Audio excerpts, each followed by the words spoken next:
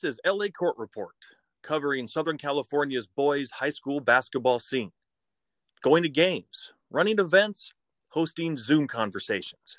And now, the podcast.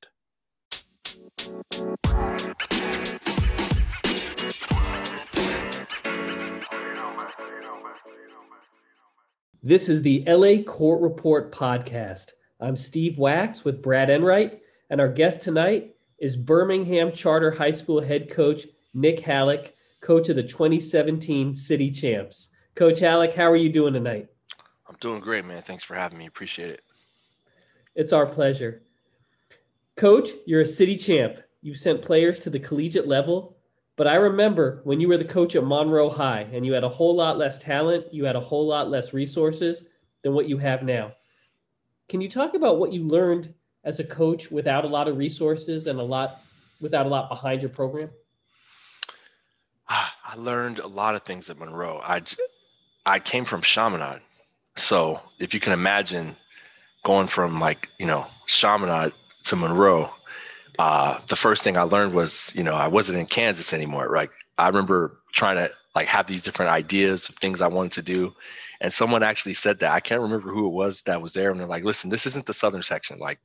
This is LA City, and you're not going to get this and you're not going to get that.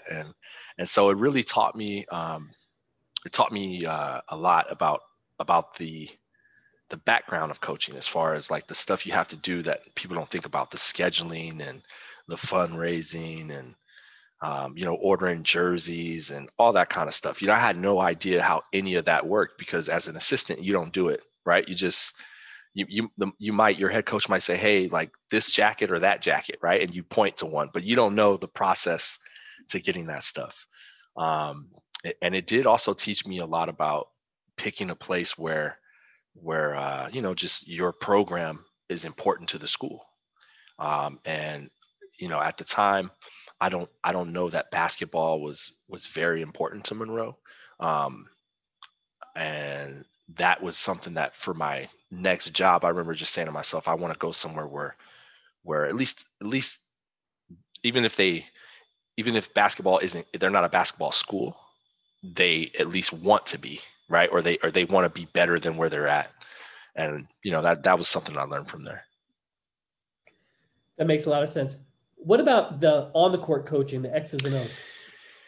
The X's and O's, I learned that you could have the best X's and O's, but they have to make shots, but I'll say this, it's funny, that Monroe team, we played Somar, and I got kicked out of the game before at Chaminade's tournament.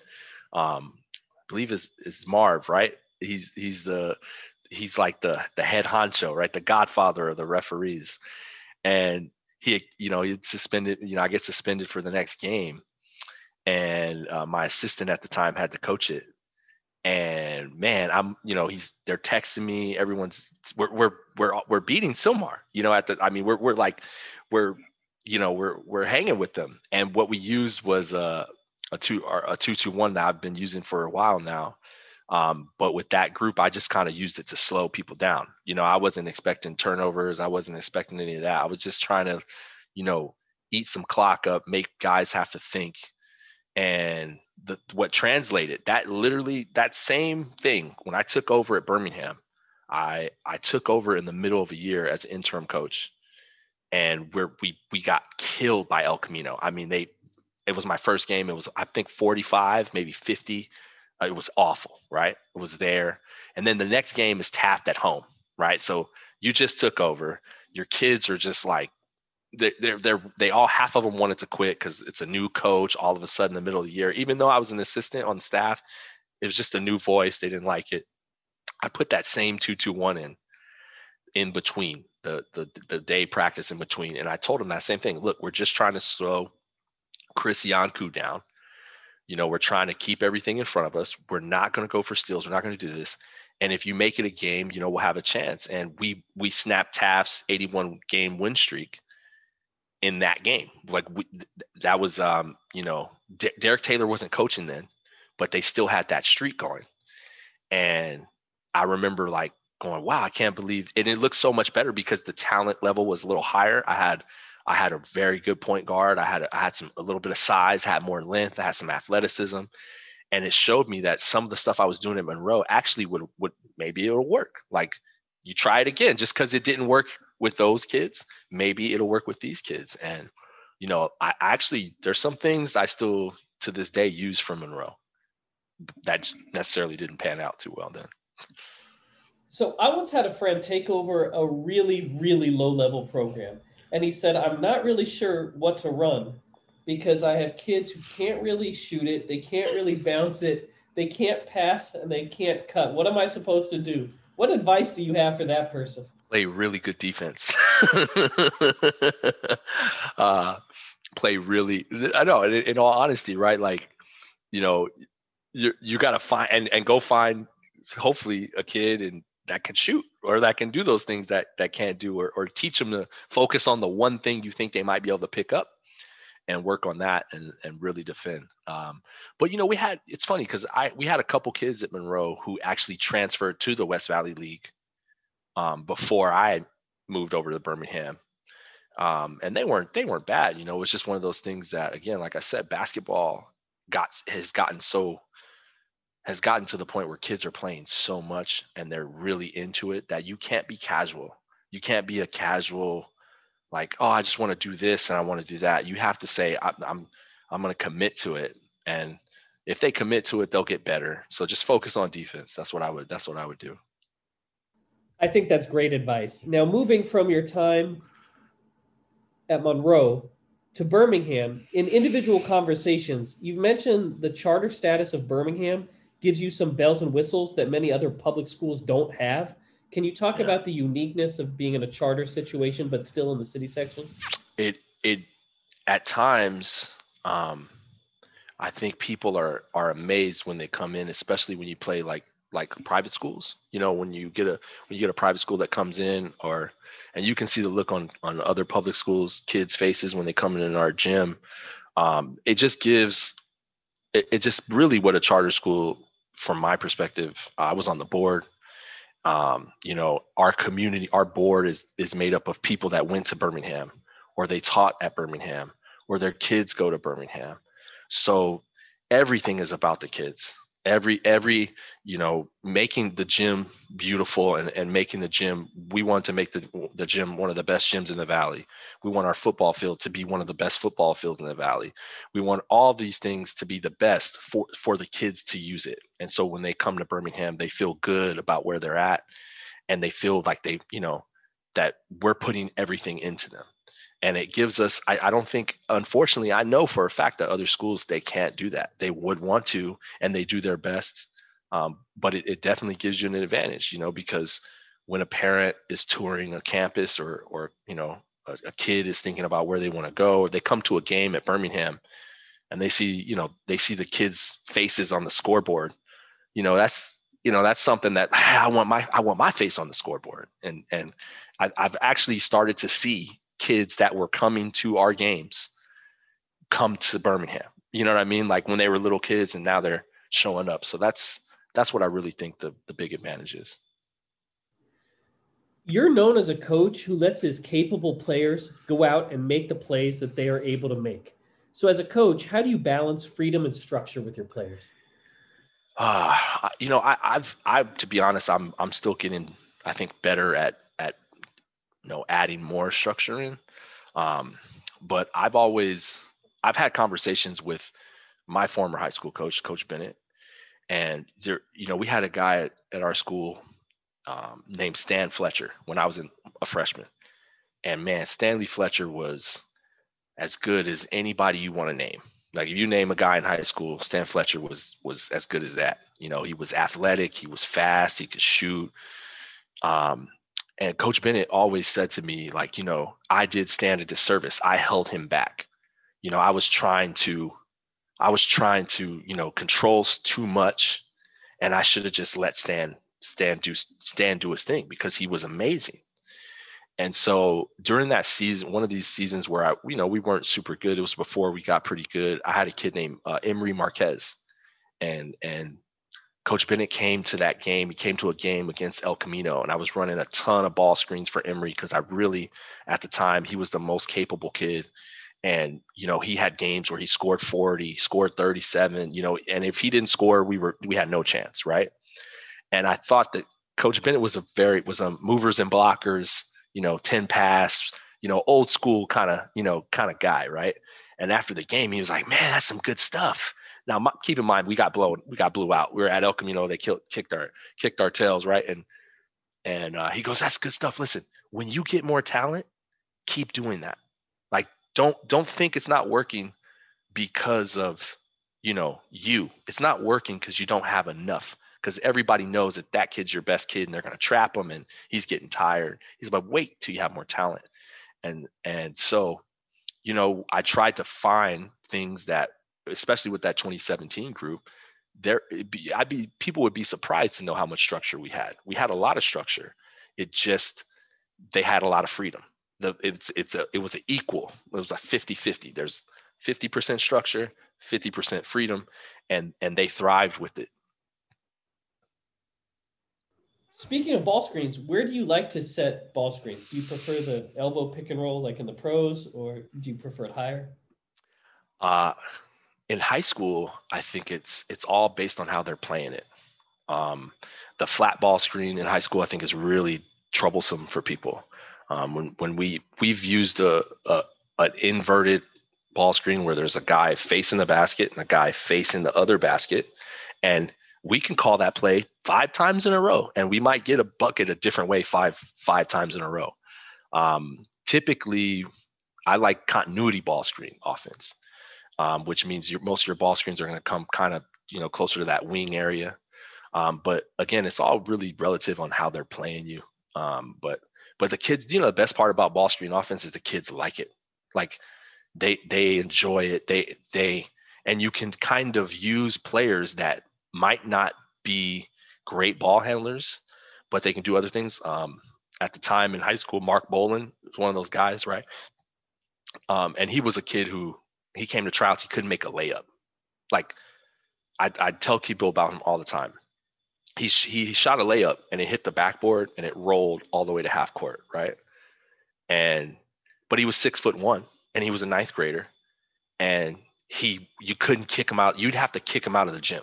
He would stay and practice. The end of his freshman year, he scored like 32 points in a freshman game against Chatsworth. And because of necessity at the time, the next season, I put him on varsity, right? Put him on varsity because my coach, Ray Colson at the time, the assistant coach, he's like, listen, man, he rebounds and he hustles. Like, so what if he doesn't do anything else? Like, we need that on varsity right now. We need it. And so he ends up making the varsity team. We play against Sylmar. It goes into like triple overtime, and he scores like the last 15 points in that game. And then after that, you couldn't stop him from shooting, right? And so in that ball screen offense, Mark was setting ball screens for Devontae or for Deshaun or for Devonair Dutrieve. And now it made coaches, it took them, they could not double team that ball screen. They could not, there's certain things defensively they would not be able to do because Bolin was setting the screen, because he could shoot and he could finish. So if he rolled, he could finish, or if you close him out, he could go dunk on you. Or if you shot it, he might make 8 out of 14 threes like he did against Taft one night.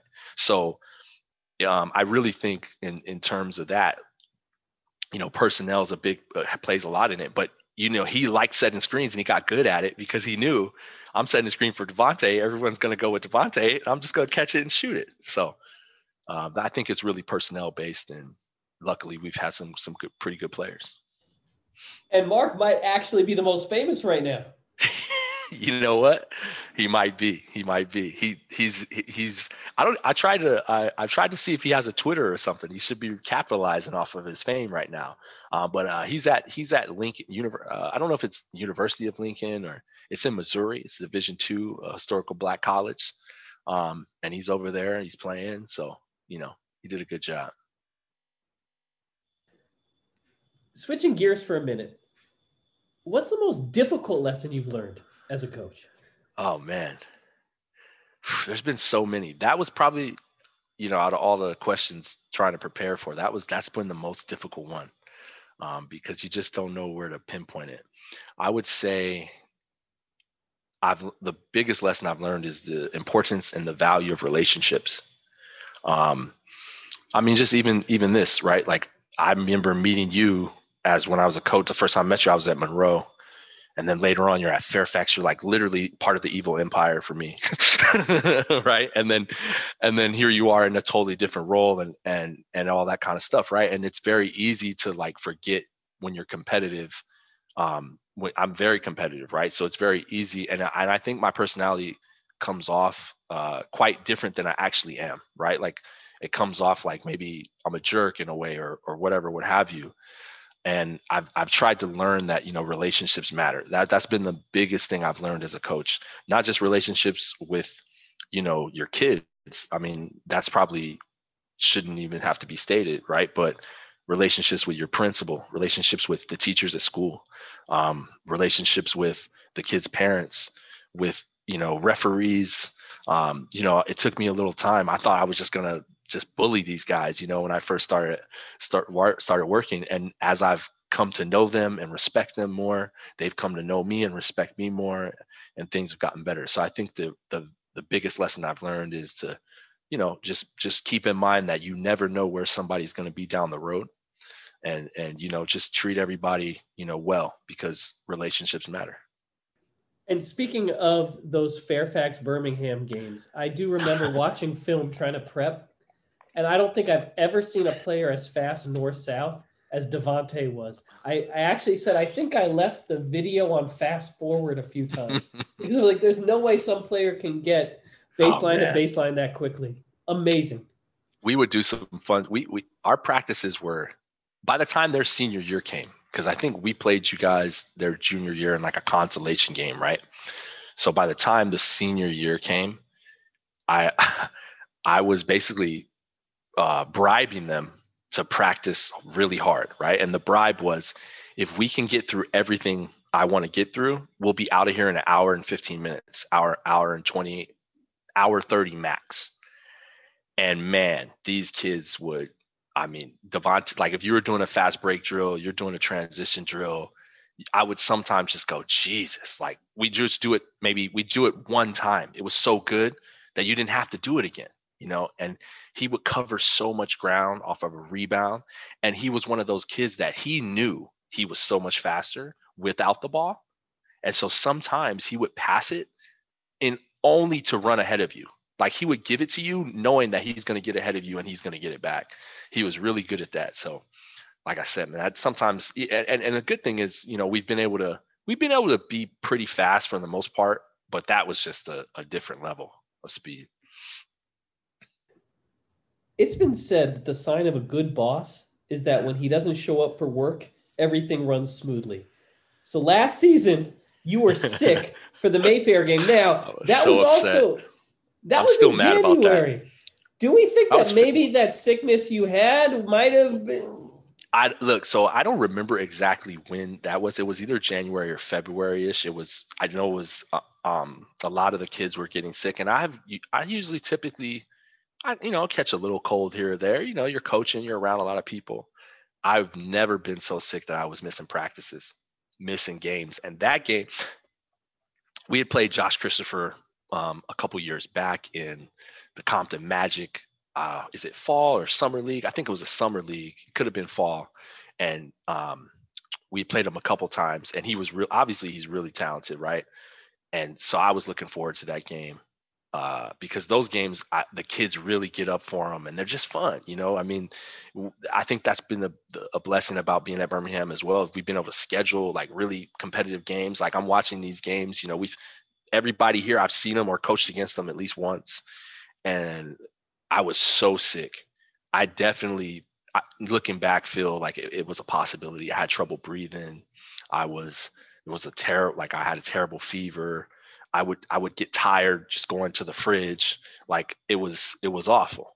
And I remember telling Bankhead, hey, look, man, I'm not going to make it. Like I'm going to be at the house. Good luck, and but the good thing I know I felt good about one thing and one thing only, was that my kids, if it was a game where I thought they should have win, like 100%, like one of those games where, you look at the schedule, like, hey, this should be a game we shouldn't have too many problems with. I would have been worried then, because sometimes they can, kids can look across and go, oh, they're not that good. And then, they get caught by somebody, right? If they're playing Sierra Canyon, or they're playing Josh Christopher, or if they're playing some kid that has a following or he's really good, they're gamers. They're gonna get up for him. So I felt comfortable with that, but it was nerve wracking, man, just not being able to be there. I don't know how I was keeping up. I believe I was keeping up possibly on Twitter. That's possibly how I was keeping up with scores, and people texting me updates. But when I finally got to watch the game, I was really proud. I was proud from the perspective of it was obviously a showcase game, and if you watch the game, you know what I mean, right? It had an intensity about it, but it also had like almost like they were just there, right? But I was happy with how they handled themselves. Obviously, David making that shot was real big for him. But man, I've always wanted to play in that. Like, I wanted to coach in that event. And so we finally get invited. I went to the thing that, Coach Katani throws, the thing in Torrance, this bar I've never heard of. It was just amazing, right? So I was so excited to coach that game. And I hope we can go back. Hope Katani listens and he invites us back when things are better. I'll be sure to make sure he gets to hear this. Yeah. And speaking of intense games, can you talk about the experience of going up against a former mentor of yours, Todd Wolfson, when you went head to head in the state tournament? Yeah, that was when the brackets came out, it was pretty clear that was a good chance of happening. And it's one of those things where Todd is a really, really nice guy, like, right? Like, and he presents like a nice guy. But at the end of the day, man, he wants to kick your tail. Like, he doesn't, like, I remember he played us at Monroe. He was like, oh yeah, I'll bring Chaminade over, like it was like a fall league game or whatever. And Jaron Martin was like a freshman. And man, he just put it on us, right? And I'm thinking, man, Todd, like, I'm your guy. Like, I just sat on the bench with you, like, show a little mercy. So I knew it was going to be tough. His teams are really well coached. I was actually not scouting them, but I was supporting him while he was on his playoff run. So I went to I went to his game against La Cañada. I went to the game against Santa Clarita Christian, and I knew we were going to be up against it. But and trying to show that in film, in the short turnaround that, you're in San Diego and then all of a sudden you're back up here.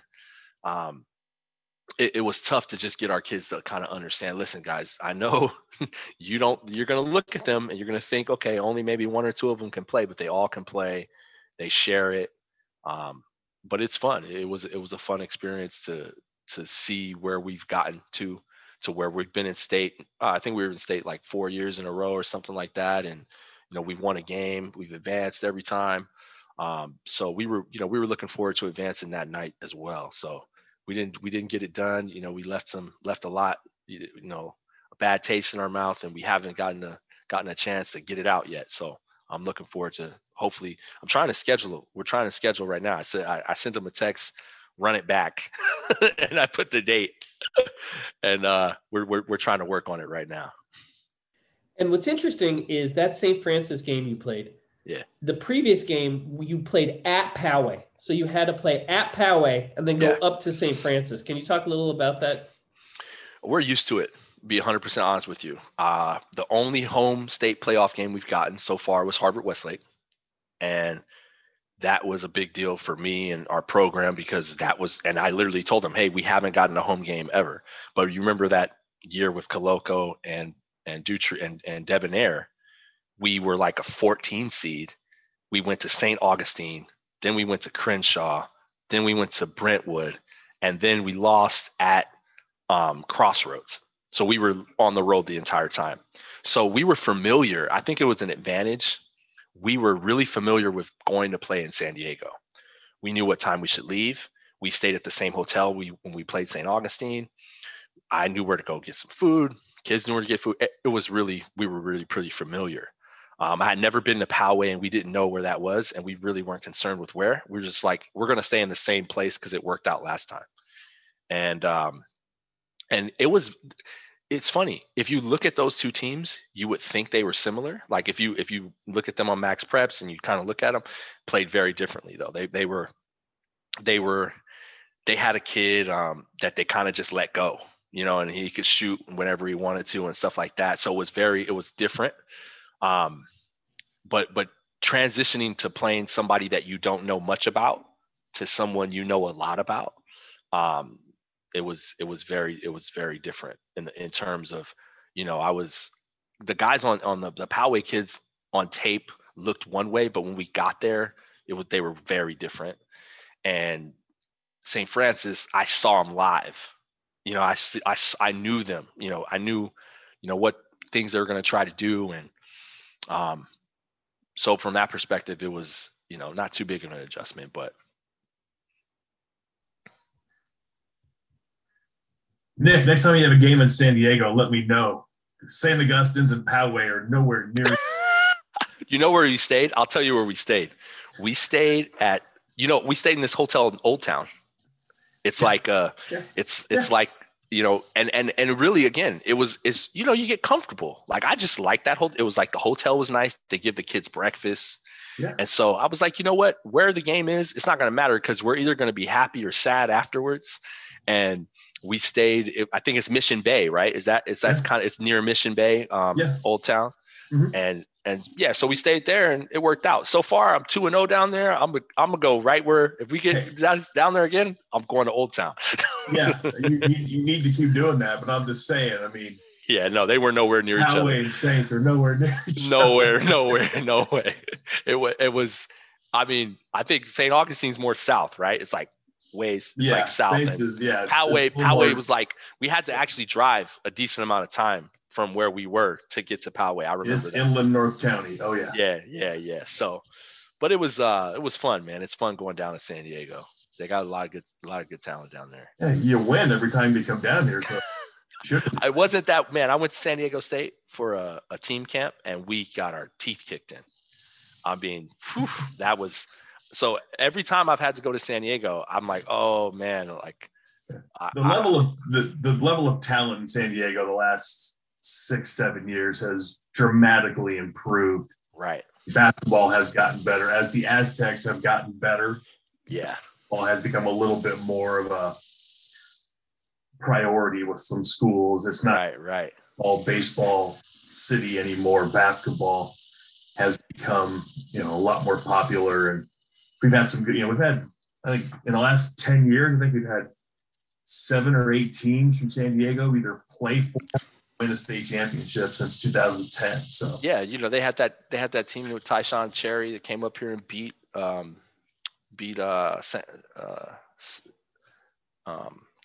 Sierra Canyon, right? Remember they upset Sierra Canyon one year.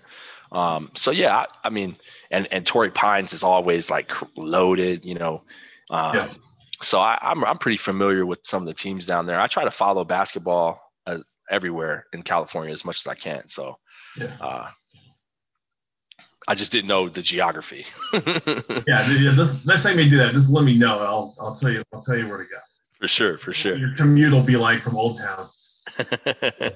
And I think the most important thing to say is it makes sense that you stay up on all of California because we expect you to be taking your team to state just about every year. We can't thank you enough for your time. We can't thank you enough for your wisdom, and we wish you the absolute best. Appreciate it, man. Thanks for the kind words, and man, I really actually hope to see you in a court in a gym sometime soon, man. I'm looking forward to that. Can't wait to get back to it.